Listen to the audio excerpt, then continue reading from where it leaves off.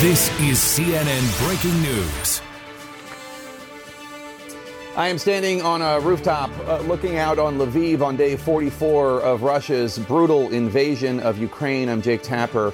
Welcome to this special broadcast of The Lead, live from Western Ukraine. We start our coverage tonight with what world leaders are calling a despicable abomination, an attack committed by Russian forces against innocent Ukrainian civilians.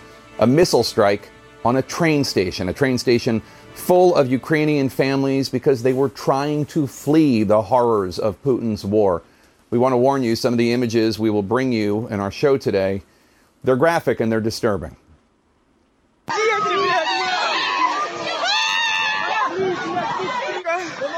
This is the immediate aftermath of that attack in the city of Kramatorsk, that's in Ukraine's east in the Donbass region. The haunting screams, the sheer panic, bodies being dragged away from the chaos, blood staining the sidewalks. The regional military governor says at least 50 people were killed, including 5 children, nearly 100 others wounded, including children and mothers. Ukrainian officials have been warning about a Russian advance on the east, telling their civilians, get out of there. And now it seems Russian forces have directly attacked the Ukrainians trying to make a run for it.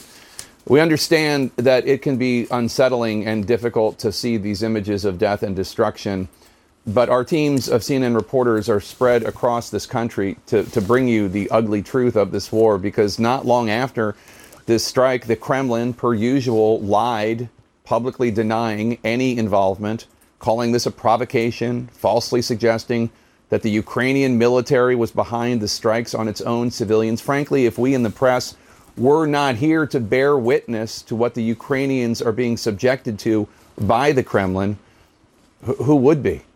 I want to bring in CNN chief international anchor Christiane Amanpour, who is live for us in Kyiv. And Christiane, Ukraine says the Kremlin knew full well that the train station was full of civilians, and they attacked it anyway.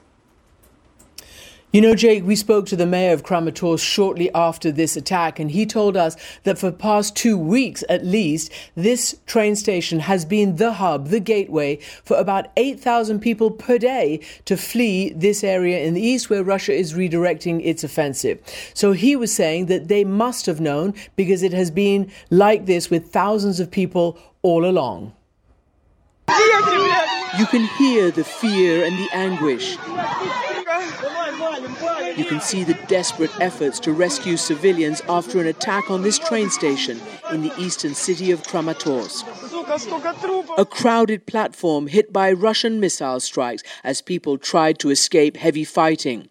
Russian forces also struck the station building itself, the head of the railway told CNN. Now, dozens are dead, including children, and many people remain unaccounted for. I asked Ukraine's chief of military intelligence for his reaction.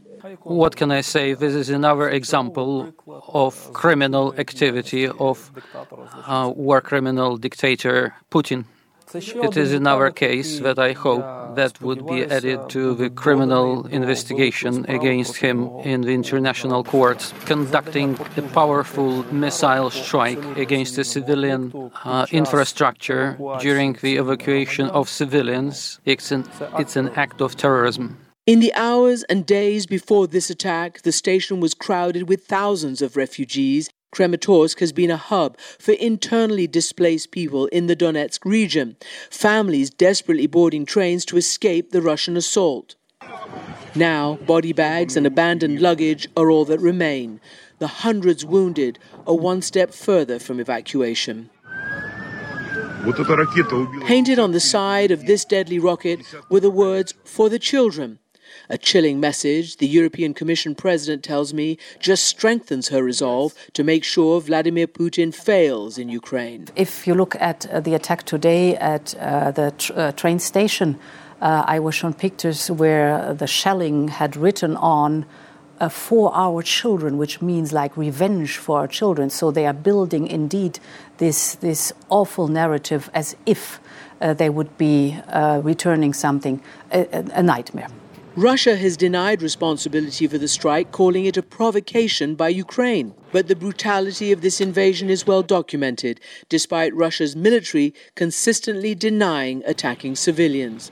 Kramatorsk was one of the first places targeted when the Russian invasion was launched February 24th. Why do they need this war against Ukraine? Why do they need to hit civilians with missiles? Why this cruelty that the world has witnessed in Bucha and other cities liberated by Ukrainian army? On Friday, Ukraine announced 10 humanitarian corridors, including one in the Donetsk region. But civilian casualties are increasing every hour that Russia's bombardments continue. And now, as we said, Russia is redirecting its offensive in the east, and the military intelligence chief told me that what they need now is not light weapons anymore, not just shoulder-fired anti-tank weapons. They need big anti-aircraft missile systems, anti-missile systems, and even combat aircraft as well. And the EU chief, she came here telling President Zelensky that they are really going fast ahead with their accession to the EU. They're putting that in motion right now. That's a big development, Jake. All right, CNN's Christiana Amanpour live for us in Kyiv. Thank you, as always. Ukrainian leaders say they believe Russia is nearly finished with its preparations to begin this massive military operation in the Donbas region. The Kremlin even admitted part of the reason it withdrew its troops from the areas around the Ukrainian capital of Kyiv was to bolster this massive attack on the east. Western leaders assert that the move is also because the Russian military failed to capture the capital city and other areas in the north. CNN's Clarissa Ward followed the path that Russian troops took in their ultimately unsuccessful attempt to take Chernihiv, which is once a vibrant city of 300,000 people. Now, take a look at what the Russians left behind. This is what remains of Russia's presence in much of northern Ukraine. A hastily abandoned camp by the roadside just 30 miles in from the Belarusian border, where soldiers dug in and prepared for their advance, their foxholes still littered with their rations. So this is where it looks like they were doing their cooking. You could see some onions, coffee, some water, some cans over there. But what's so striking walking around this camp is that it's just a mess. It seems there was a total lack of discipline. Around the corner in the village of Chernish, Ludmila Stepanovna tells us residents hid their valuables as Russian forces looted the area. 5 weeks they were staying here. Tanks were all around us. At night they would shoot at the houses with machine guns, she says. But praise God they didn't touch us. As the Russians continued their lightning offensive down to the city of Chernihiv, their tactics grew more brutal. Faced with stiff resistance on the ground, they doubled down on bombardment from the skies. Ukrainian soldier Bogdan Verbitsky shows us what is left of the village of Novoselivka, just outside Chernihiv. The scale of the destruction is jaw-dropping. Not a single house is untouched. Bogdan explains that this was the final push to get into the city. So he's saying that this was a Ukrainian position. The Russians bombed it heavily, and then Russian soldiers were actually here in this area just a mile away from the city. Nikolai Krasnotal never saw the Russian soldiers here, but he felt the full force of their assault. This is my cellar, he says. He tells us his nephew was sheltering from the bombardment there when it took a direct hit. Pinned down, Nikolai was forced to bury him in a shallow grave in the garden. We put a cross and covered it with a shield so the dogs wouldn't dig him up, he says. I feel such hatred for Putin. I want to tear him apart. I lived for 70 years, but I never saw a beast like this. Many here fear they haven't seen the last of him.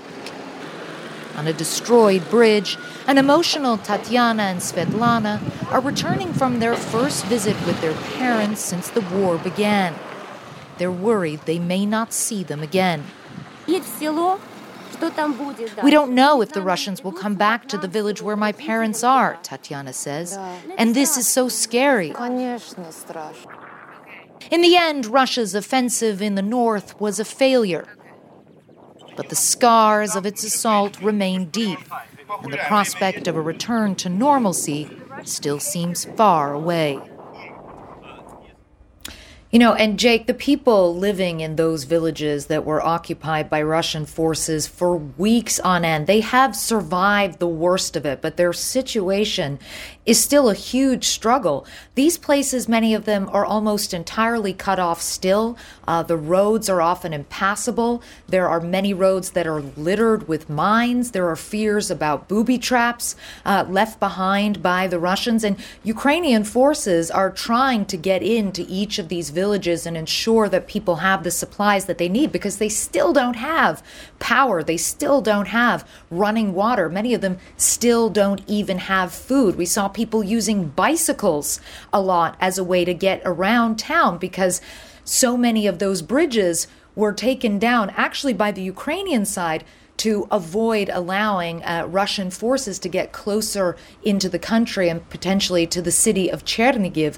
But all of this makes for a very tricky and frankly quite desperate situation for these people who simply do not know when they will be fully united with the rest of the country, fully united, as you saw in the case of Tatiana and Svetlana, with their families who they continue to be apart from, Jake. Yeah, and those conditions of desperation can create real threats to life and limb of their own. Clarissa Ward, thank you so much for that important report. Still ahead, another first-hand report of the horrors, this time from Bucha, as more bodies have been found in areas abandoned by Russian soldiers. Plus, a demonstration of military might on the ground and in the sky. CNN gets access to joint exercises between the U.S. and neighboring Poland, aimed at sending a very clear message to Vladimir Putin. Stay with us.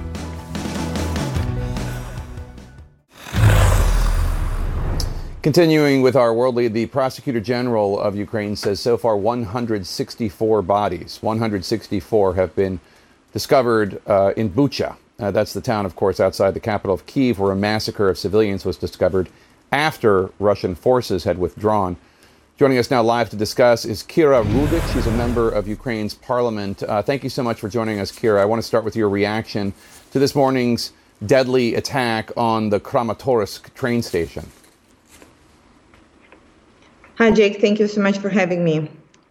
Well, this is one of the next level of Russian crimes. I cannot even describe in words what we feel here, especially given that we as government officials advised people to evacuate eastern regions because we knew that Russians are coming there. And after what we had seen and in Bucha and the other outskirts of Kyiv, we said, every civilian, please evacuate, because there is no way we can predict what Russian forces will do. So right now, Russians are hitting where it hurts the most. They're hitting train stations where the people are trying to evacuate. For you to understand, these are not men who are evacuating. These are not even, so they are older people with the kids. It's you're taking your grandmother and your children and you're saying, please go away right away. So, and have you seen that on the rocket, on the missile that hit Kramatorsk train station, it was written for the kids? How, like, how in the world, how it even can happen? I don't have words. I just feel tremendous pain everywhere when we are talking about it. And you recently visited every cruel thing that could possibly happen. You recently visited the small town of Borodyanka, which Russian forces occupied for a month. You wrote on Twitter that the invaders, quote, were genuinely surprised. We had toilets in all houses. They also looted washing machines, stoves, kitchen supplies, jewelry, clothing, underwear to send it back home, unquote. Borodyanka itself was almost entirely destroyed. Tell us what you saw there, what you witnessed. So Borodyanka is a small town, but it really had like all the benefits of civilization. And people who survived there, they were telling that Russian troops, they were really surprised. They said, oh, you have toilet in every house. We don't have that. They really destroyed like everything. I don't think there is one or two really buildings that are stayed intact. And I was the most impressed with the kindergarten, where it was done inside with so much love, with hand painted pictures near every child's bed. And it was all gone to thrashes. So the atrocities there are just unspeakable. You cannot imagine, like, the parts of the homes that are destroyed and the other parts are standing, and people are walking around trying to find their loved ones, like under the buildings, because the destructions are that terrible that the rescue teams did not find all the people that used to live there, and for many days they will not be able to do that. And I have witnessed people who were sitting just around waiting until maybe they will discover a body, and that will be a body of their loved ones. And it was, again, it's unspeakable pain that people are surviving right now. You've also visited Bucha twice now. Well, tell us about your visit of Bucha twice there, because local authorities are still counting the number of civilians dead in the wake of the Russian forces leaving. What did survivors there tell you about what they saw, what happened? So, you know what's the worst thing about mass grave? The worst thing is the amount of people who is coming there with two thoughts. On one hand, they really do hope to find their loved ones in the mass grave because they have been looking and looking and looking. And on the other hand, they do really have this small, tiny hope that they will not find their loved ones there. And then there would be a miracle. Then there will be a miracle that the person will magically appear. And with these two thoughts tearing them apart, people are standing there crying and looking at every single dead body that's being exhumed from the mass grave. Would you believe the hurt and the pain that these people are feeling, looking at every single dead body, hoping and not hoping that would be some of their relatives? I have talked to women who were raped there in Bucha by Russian soldiers. I have talked to a woman who was raped by 3 Russian soldiers after her husband was killed there, and her 6-year-old son had to witness it. And she begged Russian soldiers so she could find a place to hide her son. And they said no, the apartment that she stayed at was very small. And then the worst thing, that one of the Russian soldiers, he kept coming back on and on for the rest of the time that they were there. And he told her he loved her. And he said that I will take you to Russia, etc. And she said, I was so scared that he will force me to go to Russia with him.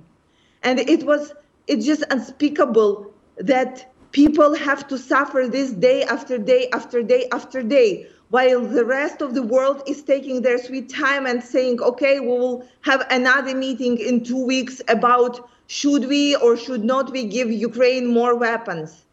And this, what struck me the most, is the time when you are under occupation, when you are threatened for your life, is going very differently than the time when you are in peace, when you are safe, when you live in developed country. It's just like different worlds. And this is why on day 43 of the war, we keep asking for the same thing that on the day 1. Give us the weapons so we can protect ourselves, so we can fight Russia back and we can push them back from our country. Because otherwise, there will be more Buchas, there will be more Borodyankas, and we don't know what is happening in Mariupol. We do know what's happening in Mariupol. More atrocity, more pain, more terrible crimes. And there will be more tragedies like in Kramatorsk, because there is nothing right now that is stopping Russia from creating more of these tragedies like in Kramatorsk, because our skies is almost not protected. And we do need the protection, otherwise they will be just hitting whatever they want with their missiles and people will be dying, civilian people. And this is why we are asking for that particular support for our skies. Kira Rudik of the Ukrainian Parliament, I hope they are hearing you all over the world, especially in Brussels at NATO headquarters and in Washington, D.C. Thank you for your time today. Thank you for bearing witness. Thank you. Coming up, incriminating radio transmissions, more intercepted audio of Russian commanders telling their soldiers to commit these horrors, these atrocities upon Ukrainian citizens. The latest recordings next. Stay with us.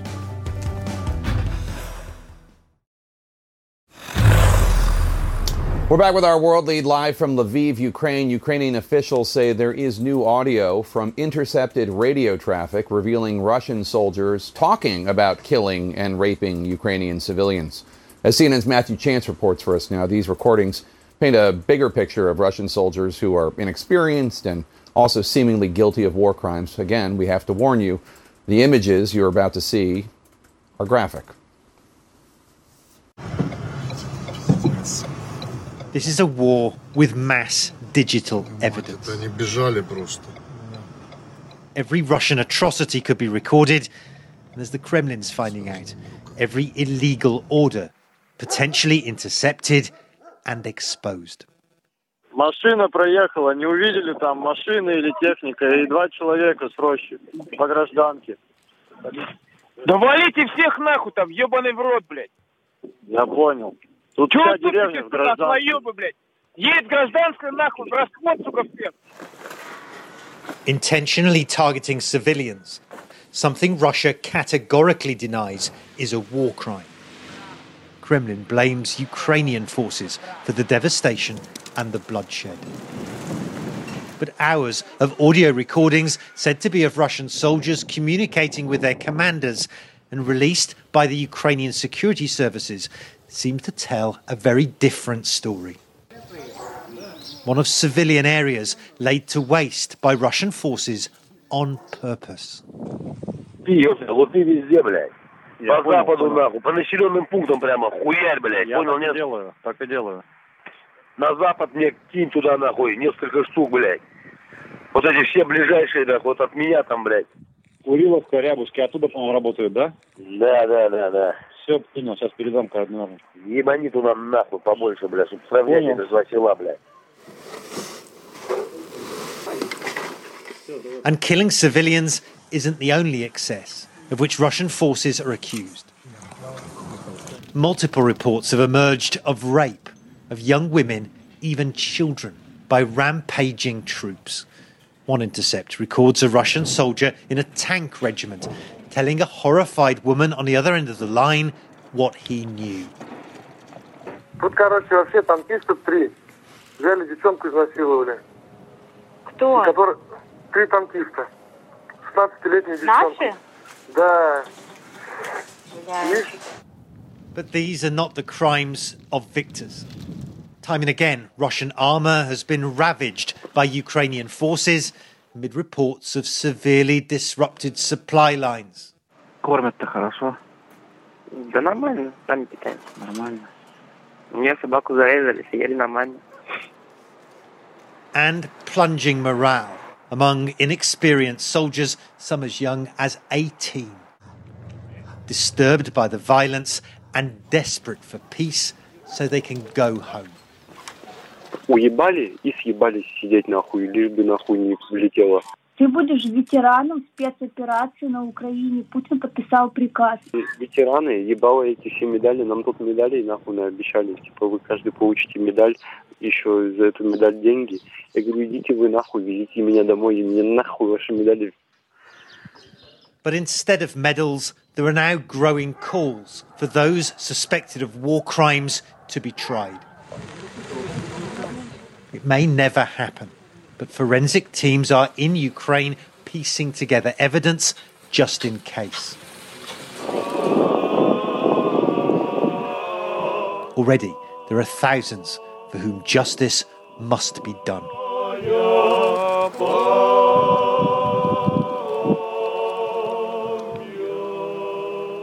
Well, Jake, this conflict continues to be absolutely shocking. It's just that the conduct of those Russian soldiers appears to be, well, I mean, it's just outrageous. And US officials say that the Russians are, doubling down on a recruitment drive, they say, to recruit upwards of 60,000 more soldiers to bolster their forces in Ukraine and elsewhere. Jake. CNN's Matthew Chance in London. Thank you so much for that important report. Also today, a demonstration of military might less than 2 hours from the Ukrainian border. U.S. and Polish forces conducting joint live fire exercises, one of the most visible signs of the military ramp up in the region by NATO. CNN's Kyung La was there in Poland as military officials opened the exercises to the press for the first time. No words needed. This is the NATO message to Russian President Vladimir Putin. This is the first look at American troops firing weaponry on the ground in Poland since the war in Ukraine began. U.S. and Polish forces publicly showed off the might of the West in a bilateral live-fire training exercise. One by one, Polish tanks lined up heavy artillery. And paratroopers dangled from helicopters, landing on a battleground that is designed to prepare for a war just a short drive away. The 82nd Airborne Infantry Brigade Combat Team, based at Fort Bragg, has been drilling with American Black Hawks here in Poland for weeks, deployed in mid-February before Russia invaded Ukraine. As the U.S. soldiers run across the field, a U.S.-made Javelin missile launches. It's a portable surface-to-air system that's been critical for Ukrainian forces in the war. What we understand is that there are 2 platoons here, about 60 American troops taking part in this live fire act. It's a show of force. We're about just 2 hours away from the Ukrainian border. The Americans trying to show that they are indeed working with the Polish troops. This is just a small snapshot of the greater U.S. force here. A U.S. official says approximately 11,000 U.S. troops are deployed in this NATO country. They're a visible sign of a larger military ramp-up near Ukraine. A senior U.S. official tells CNN about 8 to 10 aircraft a day land at airfields near Ukraine, with weapons and security assistance material that is moved into the war-torn country by truck convoy. This bilateral drill ends with a photo op for the cameras, the 2 countries side by side. What is the message you're sending to Russia? We are strong, we cooperate with our forces from the all NATO. We are ready for any action. We are ready to defend our country. You may notice that I didn't interview any members of the 82nd Airborne. The reason why is that there's a blanket no media policy for them to talk to us. But we did spend some time chatting with them. And Jake, just a couple of anecdotes. They've been sleeping in tents ever since they came to Poland here in mid-February. It's been very cold. They're obviously not seeing their families. But all of this is presented to us as just a part of the job. Jake? All right, Kyung La in Warsaw. Thank you so much. Appreciate it. The last time there was a Supreme Court celebration at the White House, it became a COVID super spreader event. How the current White House tried to avoid a repeat at today's ceremony. That's next.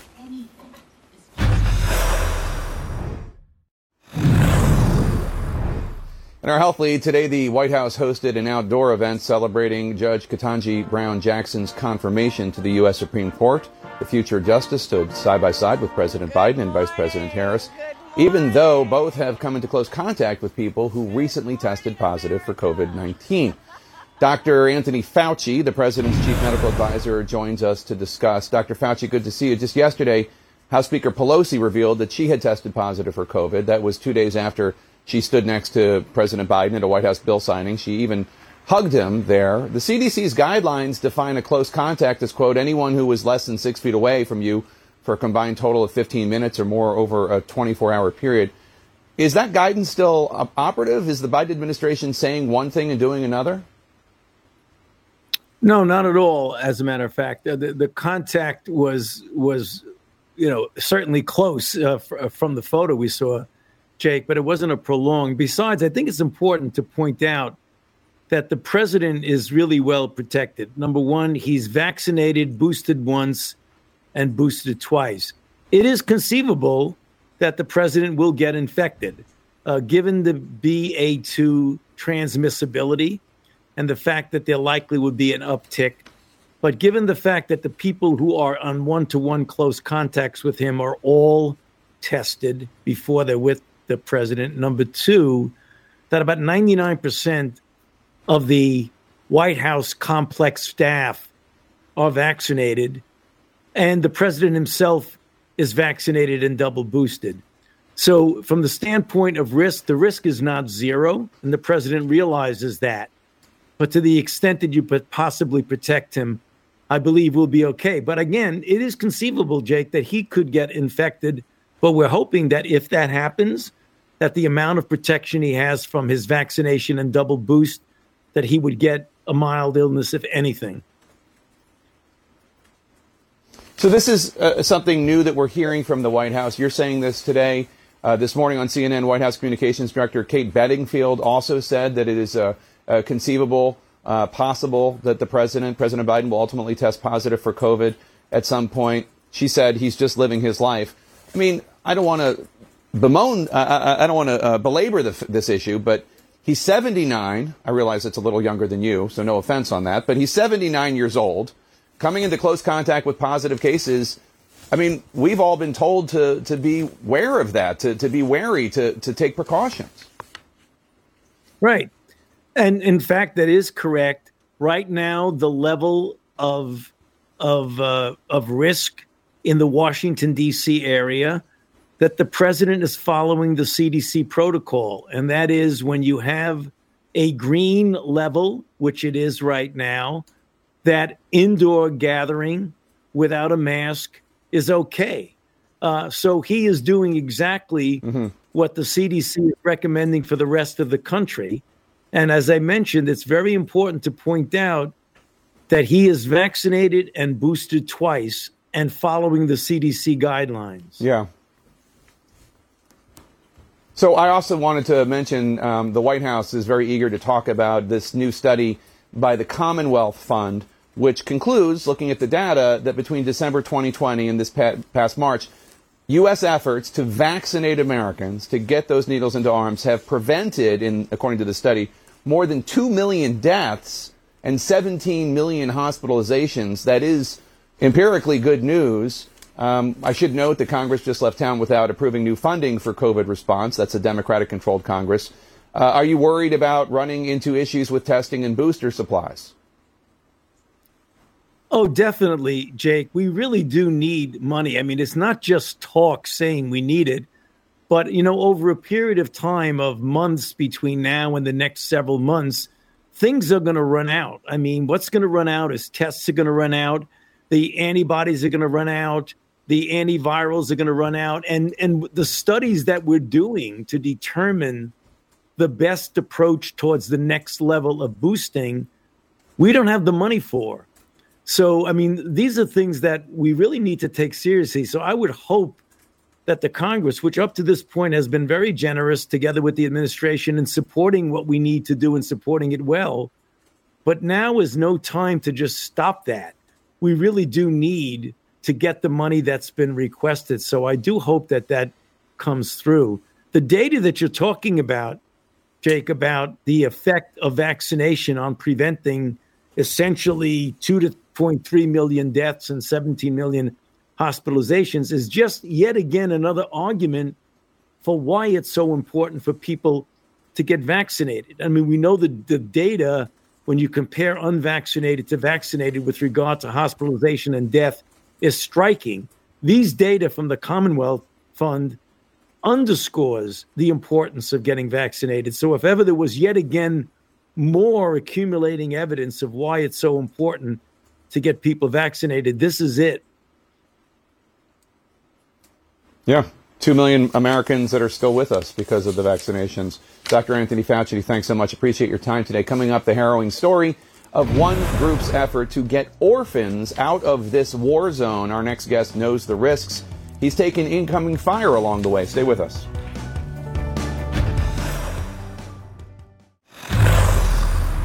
Back to our world lead. Humanitarian workers in Ukraine are risking their lives to try to save the lives of others, to try to help others. All the while, Russian bombs are exploding around them, including my next guest, Mykola Kuleba, who recorded this video. Friend, thank you so much.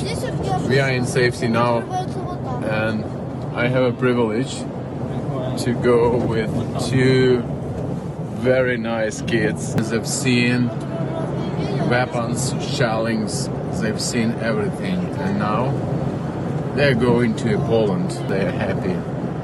the happiest children in the world. Mykola is transporting children out of Ukraine in armored vehicles as part of his organization Save Ukraine.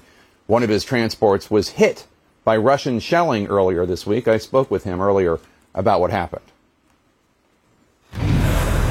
Last week, during evacuation, our families with children from Chernihiv, from the east, and 3 of Save Ukrainian volunteers died, and 3 more were severely wounded as a result of shelling by the Russian army. All the evacuation transport was totally destroyed, and one of our volunteers from the hospital returned back for evacuation, and he feels not good, but he won't rescue children and families, and the other in the hospital. Yeah, and we thank only our drivers, volunteers, and all our team, because we have close 100 people who every day rescuing children and families in combat zone. For me, it's how many kids have you gotten out so far? How many kids have you been able to evacuate so far?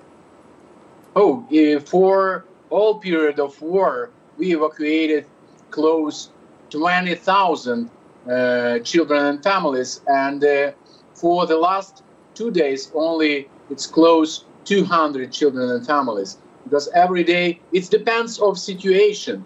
And for example, in that cities we worked yesterday, now it's impossible to work because it's very high risk to be killed by Russians. And children and we know that you're operating around the clock. Go ahead. Sorry. I'm sorry. You were talking about people with disabilities. I'm wondering about what your concerns are for those people left behind. Yeah, and these people left behind, children, people with disabilities, and the elderly are particularly hard hit. They often stay in houses because they do not have the opportunity to go down to the basement to hide from enemy shellings. And people are very exhausted, hungry, and many of them need medical care. They were on their verge of survival under fire for a long time. Families told me how they drank snow to cook. It's only yesterday one family we took from the combat zone told me about this. They stayed more than 1 month in the basement. After all, it's a family with 10 orphans. It's a foster family. After all, and now they are in a safety place, and they can have a rest a little, and then we decide to leave them for permanent living or to deliver them to Poland or Germany. Mr. Kuleba, thank you so much for your time, and thank you so much for the work you do. We really appreciate it. Thank you very much. Thank you. It was the site of the world's worst nuclear disaster, and now CNN's team is the first TV crew to get access to Chernobyl since Russian forces withdrew. What did our reporters find? That's next.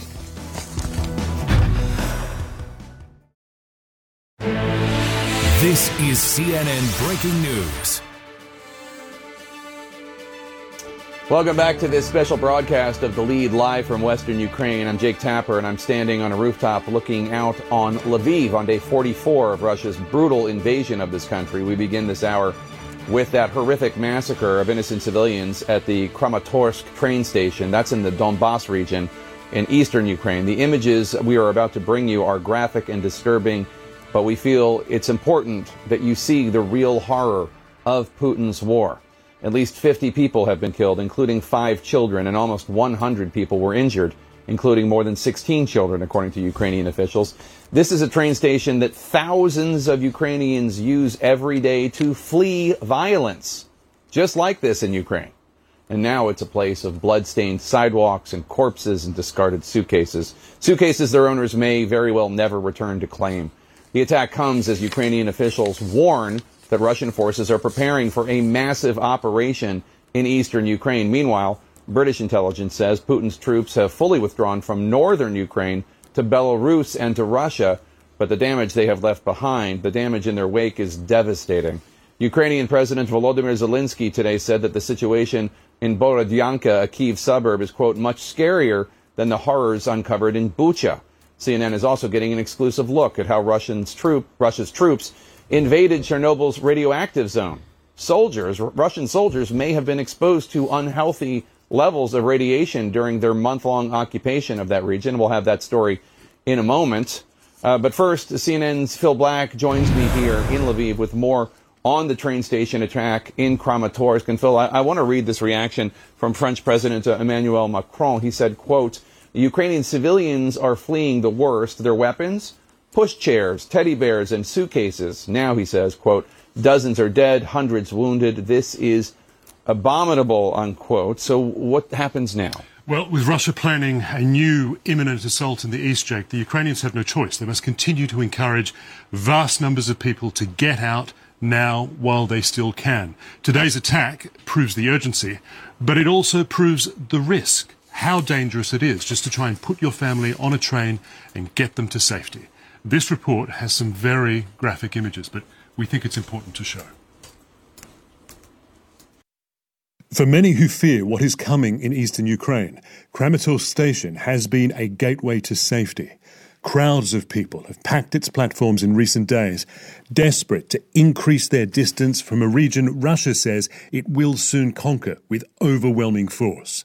Witnesses say thousands came again on Friday morning. They sought safety. They couldn't escape the war. These are the moments after a ballistic missile exploded at the station. After debris and shrapnel tore through the crowd. So many dead bodies, a person cries. Only children, just children. When the screaming eventually stopped, the broken bodies of the innocent remained. We have to hide much of this scene. Most of those lying bleeding and still are women and children. Survivors fled. We managed to contact some by phone while they sheltered together in a public building, still scared and shaken. This woman says she looked up when she thought she heard a plane, then it exploded and everyone went down. This man says he heard the blast and threw his body over his daughter. The remains of the missile that terrified and hurt so many crashed down near the station. Hand-painted Russian words mark its side, declaring the weapon's avenging purpose. It says, for the children. The author and their intent are unknown. The result is yet another moment of horror in a war with endless capacity for taking and destroying innocent lives. So, once again, Jake, the world is blaming Russia for an atrocity in Ukraine. Once again, Russia is denying responsibility. The US assessment is that this was a short-range ballistic missile fired from a Russian position inside Ukraine. The Ukrainian military says that missile was packed with cluster munitions, those small bomblets which spread out and explode across a wide area and which are banned in more than 100 countries. All right, Phil. Thank you so much for that grim report. In Ukraine's north sits Chernobyl. That's the notorious site of the world's worst nuclear disaster back in 1986. The inoperative and radioactive former plant fell into the hands of Russian troops in late February at the beginning of this war, but last week Russian forces announced their intention to withdraw. And now we are getting a first-hand look at just how much damage the Russians left behind. No other TV crew got access to Chernobyl since the Russians invaded until now. CNN's Fred Pleitgen has our exclusive look. Simply getting to the Chernobyl exclusion zone is a treacherous journey. Many streets and bridges destroyed, we had to go off-road, crossing rivers on pontoon bridges. Finally, we reached the confinement dome of the power plant that blew up in 1986, the worst nuclear accident ever. Russian troops invaded this area on the very first day of their war against Ukraine and took Chernobyl without much of a fight. Now that the Russians have left, Ukraine's Interior Minister, Denis Monastyrsky, took us to Chernobyl, and what we found was troubling. The Russians imprisoned the security staff inside the plant's own bomb shelter, the Interior Minister told us. No natural light, no fresh air, no communications. So the Russians kept 169 Ukrainians prisoner here the entire time they held this place. And then when the Russians left, they looted and ransacked the place. Among the prisoners, police officers, National Guard members, and soldiers. Ukraine's Interior Minister tells me the Russians have now taken them to Russia, and they don't know how they're doing. When I arrived here, I was shocked, he says, but only once again realized that there are no good Russians and nothing good comes of Russians. It is always a story associated with victims, with blood, and with violence. What we see here is a vivid example of outrageous behavior at a nuclear facility.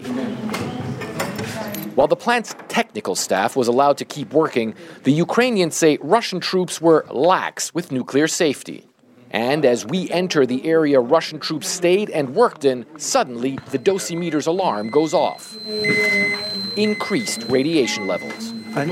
They went to the Red Forest and brought the radiation here on their shoes, this National Guardsman says. Everywhere else is normal. Only this floor is radioactive. I ask, everywhere is okay, but here is not normal? Yes, he says. The radiation is increased here because they lived here and they went everywhere. On their shoes and clothes, I ask? Yes, and now they took the radiation with them. Let's get out of here, I say. The so-called Red Forest is one of the most contaminated areas in the world, especially the soil. The Ukrainian government released this drone footage apparently showing that the Russians dug combat positions there. The operator of Ukraine's nuclear plants says those Russian soldiers could have been exposed to significant amounts of radiation. We went to the edge of the Red Forest zone and found a Russian military food ration on the ground. When we hold the dosimeter close, the radiation skyrockets to around 50 times above natural levels. Ukraine says Russia's conduct in this war is a threat to nuclear safety in Europe. The Chernobyl nuclear power plant hasn't been in operation for years, but of course this confinement needs to be monitored 24/7, and also there's spent nuclear fuel in this compound as well. And it's not only in Chernobyl. Russian troops also fired rockets at Europe's largest nuclear power plant near Zaporizhia in southern Ukraine and are now occupying it.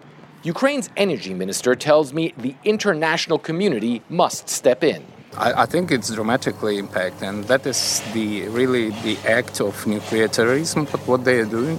Chernobyl is close to the Belarusian border. The Russian army used this road as one of its main routes to attack Ukraine's capital. The Interior Minister says his country needs more weapons to defend this border. Today, the border between totalitarianism and democracy passes behind our backs, he says. The border between freedom and oppression. We are ready to fight for it. And the Ukrainians fear they may have to fight here again soon, as Russian President Vladimir Putin replenishes his forces, continuing to put this nation and nuclear safety in Europe at risk. And Jake, the Ukrainian energy minister, I talked to him for a while after that, and he said he believes it was absolutely crazy of the Russian troops to dig those positions inside one of the most contaminated places in the world. He believes that if those forces were there for an extended period of time, and the Russians held that area for about a month, that some of them might not actually have very long to live after going through that. And of course, that doesn't bode well for the fact that the Russians still occupy another major nuclear power plant here in this country, the Zaporizhia power plant, which is the largest in Europe. The Ukrainians are saying they simply believe that the Russian military has absolutely no concept of nuclear safety whatsoever, Jake. Fred Pleitgen live for us in Kyiv. Thanks so much. CNN's Nima Elbagir joins me now live here in Lviv. She, of course, is our chief international investigative correspondent. Let me just get your reaction to Fred's report there, because you have the Ukrainian officials saying Russia's conduct in this war is a threat to nuclear safety in Europe. And then you heard the Ukrainian energy minister say that this is basically an act of nuclear terrorism. What do you think? Well, what we've seen consistently with Putin in this conflict is the intentionality with which he's evoking very specific fears. When you entrap 100-something employees who are tasked with keeping that functioning, then you're intentionally playing on the concerns that just the name Chernobyl evokes, right?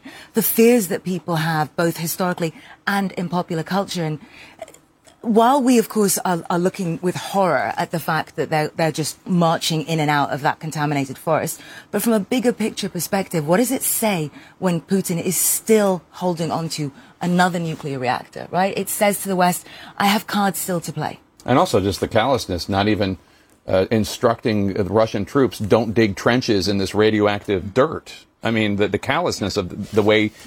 Look, I don't have sympathy for the Russian troops, but the callousness with which Putin is treating his own troops. Well, he doesn't care about civilians, and he clearly does not care about his own men. And that's not a particularly good tactical way to engage in a conflict. Yeah. And then, of course, there was that missile strike in Kramatorsk. The train station was an evacuation hub. Thousands of people left that train station. They were trying to flee. We've been reporting now for days, Ukrainian officials telling people in the Donbass region there's going to be a major military operation in the east. Please get out of there. The question, of course, was this a deliberate strike or not? At this point, I mean, it all seems fairly deliberate. I mean, it's almost impossible to not be deliberate, right? Because it wasn't just where they struck, the last remaining evacuation hub. They've also hit railway bridges to stop these terrified civilians from finding safety. But it's also the weapons that they used. So they used a missile, and what's interesting is that we've already heard from U.S. defense officials saying, yes, this is a confirmed Russian strike. Apologies. Yeah. But on top of that, they put cluster munitions inside that missile. Not only are cluster munitions banned, but they also are intended to create the most damage at a time when every single morning for the last few days, thousands of people have been seeking refuge via that train station. Yeah. There's no way the message wasn't, at a time when the drumbeat for investigations into Russian war crimes is growing, it sends a message of impotence in terms of the global community. You've had President Biden, you've had other world leaders saying Russia must be held to account. And then Russia does this. Yeah, and that's basically cluster munitions, for those who don't know. It's basically a professional version of the nail bombs that we saw when terrorists hit the London tube. It's just to kill and destroy as many people as possible, except it's designed by a military contractor. Nima Al-Bagher, thank you so much. Always good to have you here for your insights. Coming up, a critical port city in southern Ukraine is under fire. We're going to show you what's happening on the ground, plus a former university becoming a safe haven for internally displaced people in Ukraine. We're going to show you and introduce you to Ukrainians forced to leave their homes at a moment's notice. Stay with us.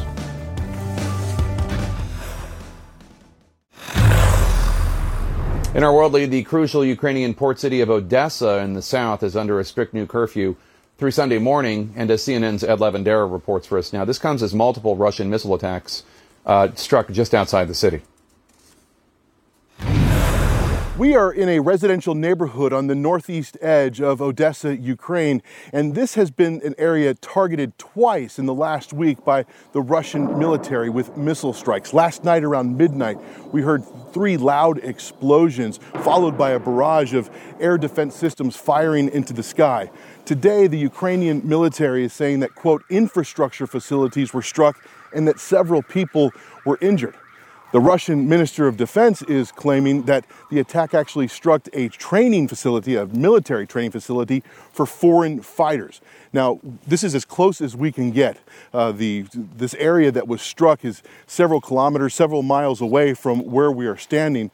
But because of roadblocks and checkpoints, the Ukrainian military officials here in this area are really blocking any kind of access to this area that has been targeted multiple times in the last week. And of course, this is an example of how the fight here in Ukraine is rapidly changing with this focus into eastern Ukraine and the south as well. And Jake, we should also mention that just moments ago, once again here tonight in Odessa, we heard a loud explosion, followed shortly after by some rounds of what we believe to be air defense systems firing into the air here tonight in Odessa. And all of this is prompting a city-wide curfew that will go into place tomorrow night, Saturday night, and last into Monday morning. Normally, the curfews have been just in the overnight hours, but from Saturday night until Monday morning, this entire Odessa region will be under a mandatory curfew they say it's due in large part, the Ukrainian officials here are saying it's due in large part to the attack at the train station in eastern Ukraine earlier today. Jake? Lev Bandera reporting live for us from Odessa, Ukraine. Thank you so much. Joining us now to discuss Yuri Levchenko. He's a former member of the Ukrainian parliament representing Kyiv. He's also the founder of UA Help. That's an organization that provides humanitarian aid and plastic window coverings for people whose homes have been hit by Russian shelling. Thanks so much for joining us. We have some photos of these window coverings that your team offers. Thanks for having me. Tell us about the people who come to you that need them. Well, basically what was happening was that Kyiv was being shelled and heavily bombed by the Russian forces in March, and this was happening across a couple of weeks. And we were approached at first by people from my district, where I used to be a member of parliament, with some sort of asking for some sort of assistance to help them with their broken windows, because their houses were intact, but they couldn't live in them because they had no windows.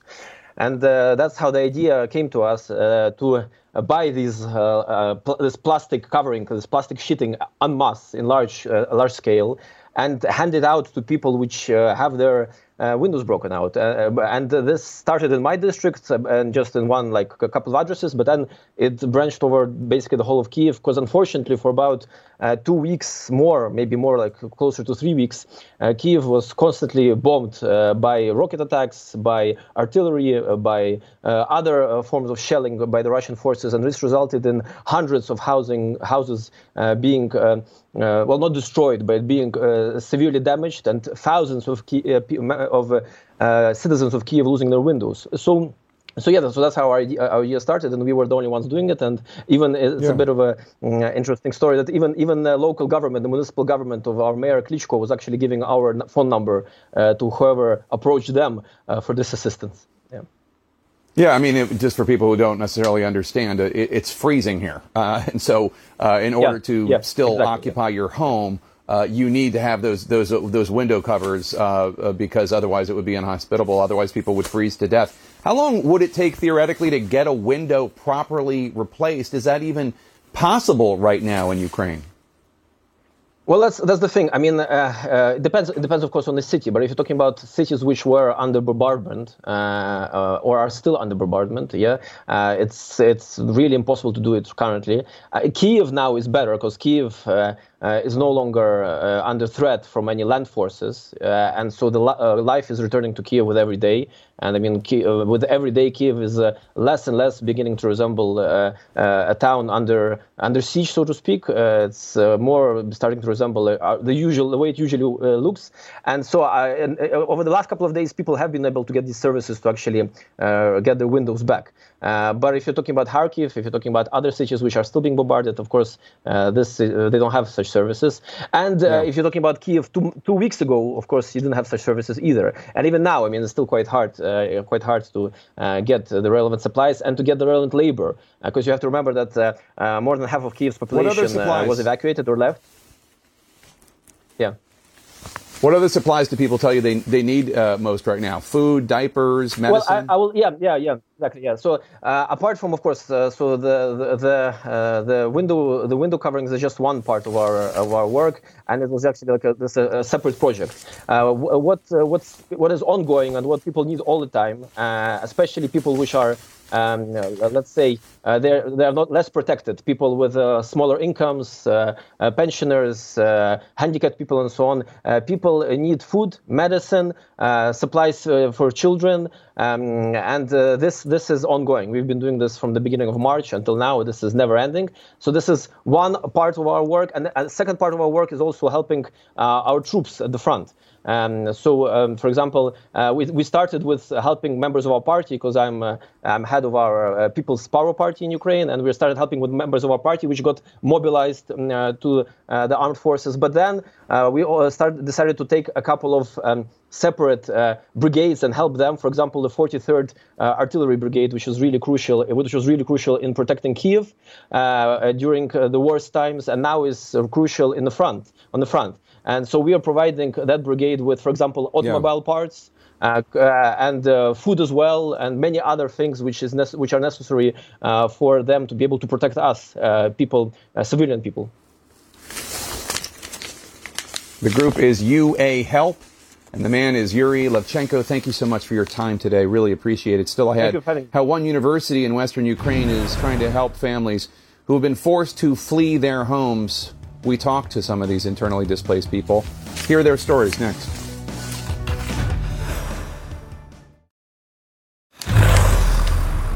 We're back with our World Lead every day. Thousands of Ukrainians were going to Kramatorsk train station trying to escape, trying to seek refuge out in western Ukraine, where I'm standing. That was until a Russian strike killed dozens of innocent Ukrainian civilians there today.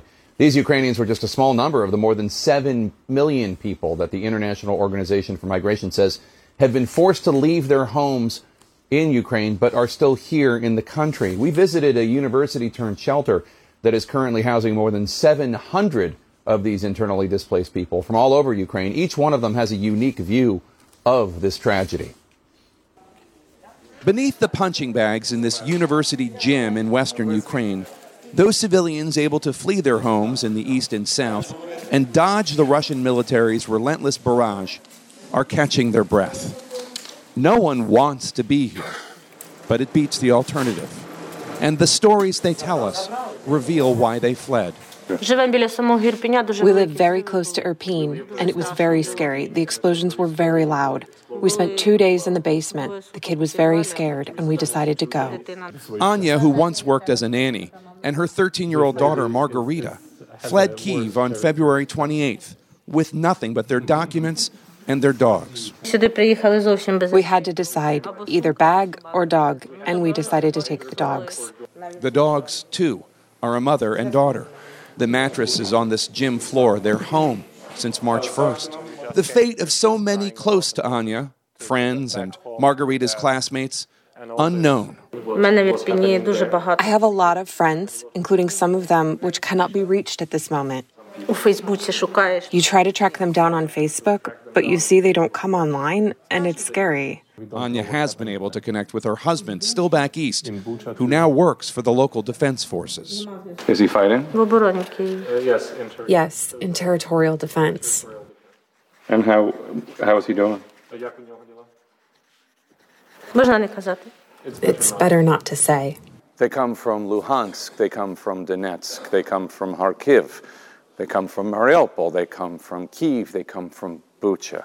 To here, to this university, to this beat-up old gymnasium, just for a safe place away from Putin's bombs and bullets.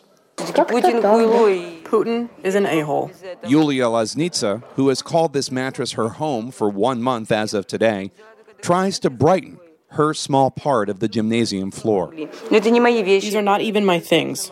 It is hard to bear it, to have to wear someone else's clothes. That's why I like to have flowers, to somehow make it comfortable and beautiful. Yulia was once an administrator for a chain of sushi restaurants, a chain that shut down after Kyiv came under attack. She fled in part because she needed to come somewhere where she could still buy vital medications for her aging mother, which she sends back through the still functioning post office. Yulia lived once just about 6 miles from Bucha, the site of so many atrocities. It is hard to speak without crying because a lot of friends and colleagues live in Irpin and Bucha. It is all impossible to imagine because it's so close and I might have known these people. She recently spoke with one of her friends, Alexei. The Russians couldn't open the cellar, so threw a grenade at the door and the girls were raped by the soldiers that entered the basement. I'm afraid to ask her more detail about it. I will know more when I meet her on the day of the victory. Her nephew's girlfriend is 18 and may have suffered a similar terror. No one wants to talk about it. Are you going to try to leave Ukraine? Yes. This 18-year-old did not want us to show his face or share his name. His parents live in a part of the Donbass region since taken over by Russians. He does not have the proper paperwork to return there, and communications from the area have been shut down. He is here with his phone and a few belongings, all by himself. My parents are not allowed to leave the Russians. His father is a local fire chief, he says. He was forced to sign a contract with the Russians. He was given a choice, either to lose all his property or to sign a contract to work with them. He was in Kharkiv when the shooting started. He spent 10 days sheltering in a subway. Then he fled here more than a month ago. He wants to leave Ukraine, but he turned 18 7 months ago, and he is not allowed to leave. All fighting each man have to stay. Yes. It must be so tough to be on your own. You're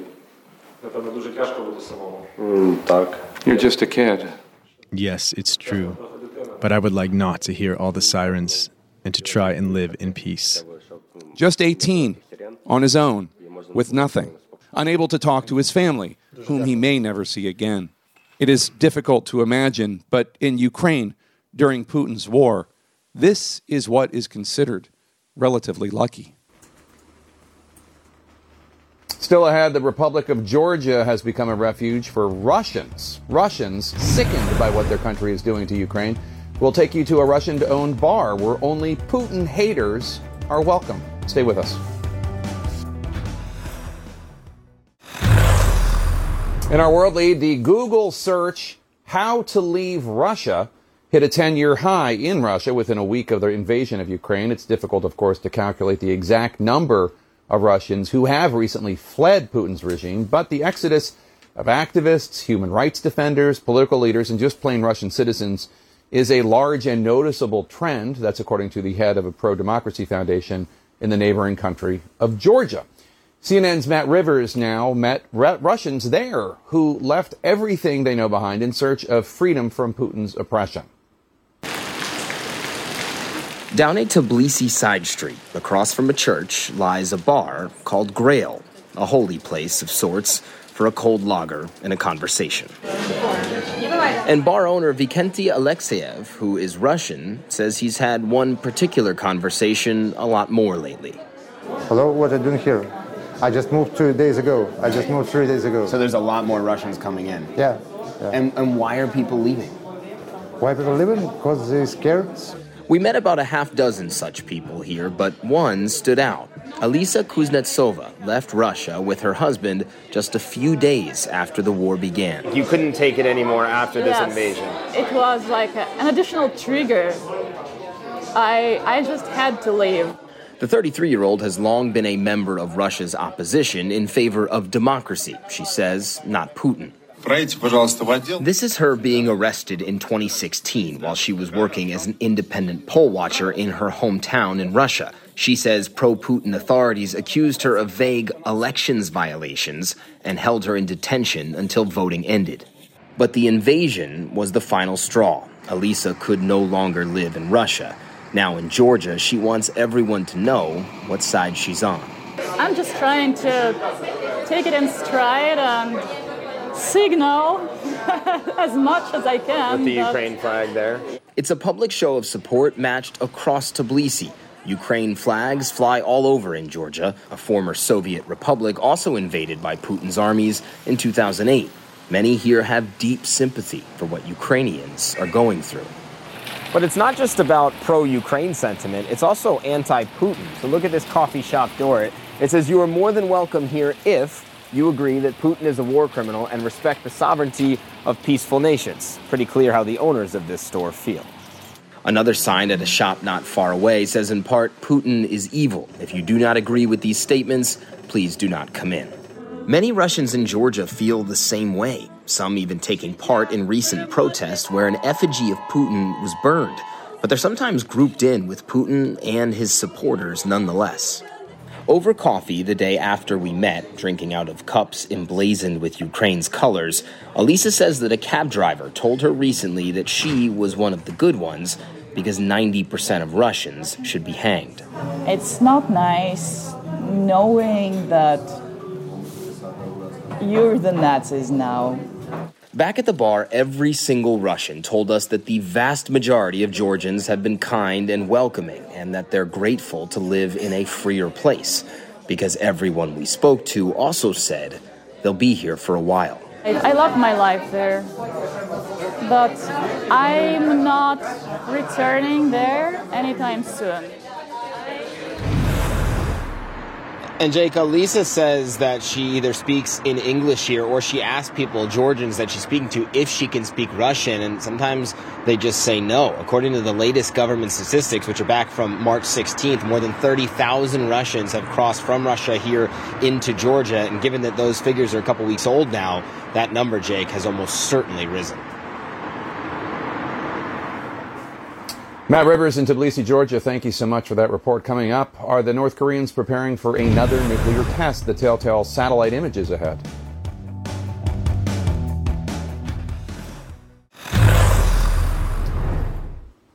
Staying in our world lead, but moving east now to North Korea, the U.S. and allies say Kim Jong-un's regime could be preparing for its first underground nuclear weapons test since 2017.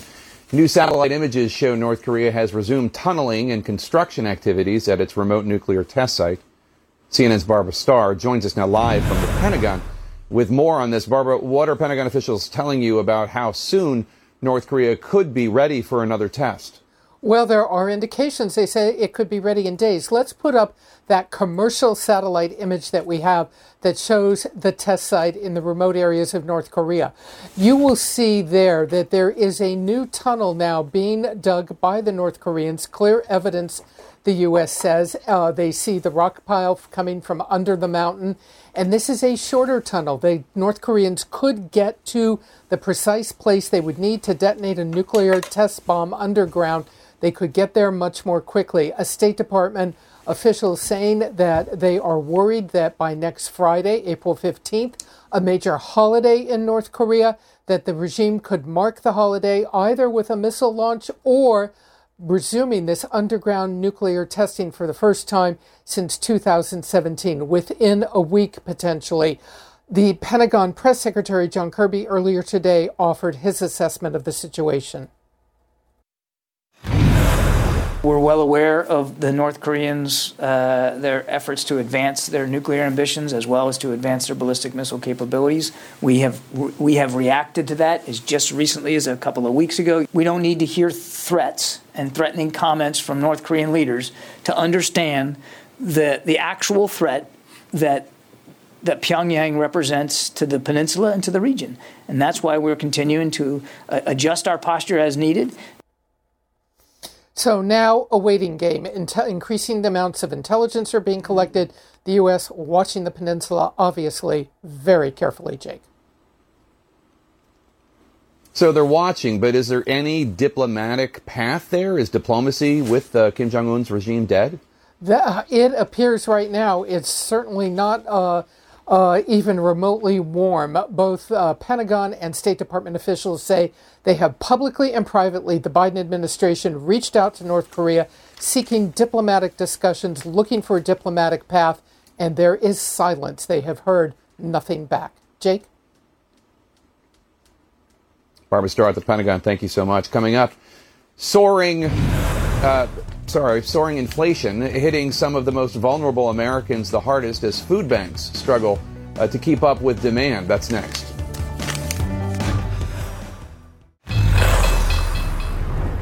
In our money lead, economies around the world are suffering as Putin's relentless war on Ukraine drags out. Before the war, global inflation was soaring. Now the United Nations says world food prices hit their highest levels ever in March. Back in the United States, food prices have been climbing all year, and as CNN's Gabe Cohen reports, some food banks are even rationing supplies. Sabrina Faith is a mom on a mission. Oh, this was empty. To keep her pantry full and her daughter Layla fed. It's been a doozy. No. She's a delivery driver and part-time student in Ohio, stretched thin by the rising costs of, well, everything, especially gas and groceries. In the past year, the price of milk, eggs, meat, fish, and fruit are all up at least 10%. It makes me feel insecure because I can't fail. You know, she has to eat. More than 1 in 10 Americans are facing food hardship, up 30% since August. A poll found nearly half of Americans are worried about affording enough to eat. Thank you. So in recent months, Sabrina's turned to food pantries for the first time in her life. It means that I'm able to feed me and my daughter. But food banks nationwide are in crisis. demand is surging. The highest February and March that we've ever had across our 20 counties. But donations are plummeting and operating costs are way up. In several states, including Ohio, empty shelves are forcing pantries to ration supplies. And typically this would be completely full. With bare donation bins, Second Harvest Food Bank in Springfield is giving families 20% less food. They are not receiving 1 to 2 days worth of meals from the food bank. Every week? Every week. Whoa. Emily Lena's family relies on this food. If we didn't have this, we would probably be eating minimal. Feeding America's 60,000 pantries and programs are now buying 58% more food to fill the gap. They're asking Congress for $900 million to keep food banks afloat. And I'm very concerned that some of them are on the brink of closing and that without additional help that they will. Meals on Wheels is also weathering price hikes on food and fuel, with some programs cutting services or adding wait lists. Good afternoon. Good afternoon. In Atlanta, around 150 seniors are in line. Come on in here. Stella Stroud got off that list 3 months ago. I know I was in need for food, so I'm getting enough now. This year, food costs are expected to rise another 5%, with added pressure from the war in Ukraine and a looming global food crisis. It'll stretch these programs even further. It is concerning because you just don't know. Along with the families that desperately need their help. I just want to make sure that we can eat. And Jake, remember, it's not just groceries and gas. Families are seeing price hikes on rent and health care, plus the child tax credit expired. So all of that, it's squeezing families and it's driving up food insecurity, just as these food banks are facing their own turmoil. Jake? Gabe Cohen, thanks so much for that report. Join me Sunday for CNN State of the Union live from Ukraine. I'll have a joint interview with Canadian Prime Minister Justin Trudeau and the President of the European Commission, Ursula von der Leyen, plus a sit-down with Republican Congresswoman Liz Cheney, and much more. That's Sunday at 9 a.m. and noon Eastern, right here on CNN. You can follow me on Facebook, Instagram, Twitter, and the TikTok at Jake Tapper. You can tweet the show at The Lead CNN. If you ever miss an episode of the show, you can listen to The Lead wherever you get your podcasts. I'll be back at 9 p.m. Eastern for CNN Tonight with more from Lviv and from our reporters on the front lines of Putin's bloody invasion. Our coverage continues now with Wolf Blitzer in the Situation Room. I'll see you at 9 p.m. tonight.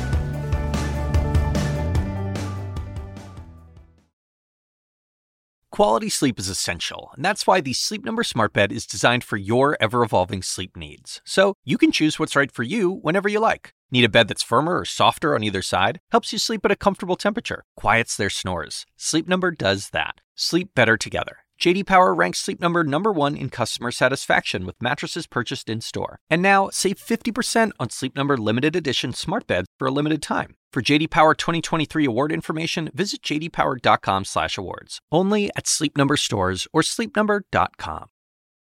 Now streaming exclusively on Max, a new CNN flash doc about the album that has Nashville talking, Call Me Country. Beyoncé and Nashville's Renaissance. Watch it at max.com/callmecountry. Max subscription required.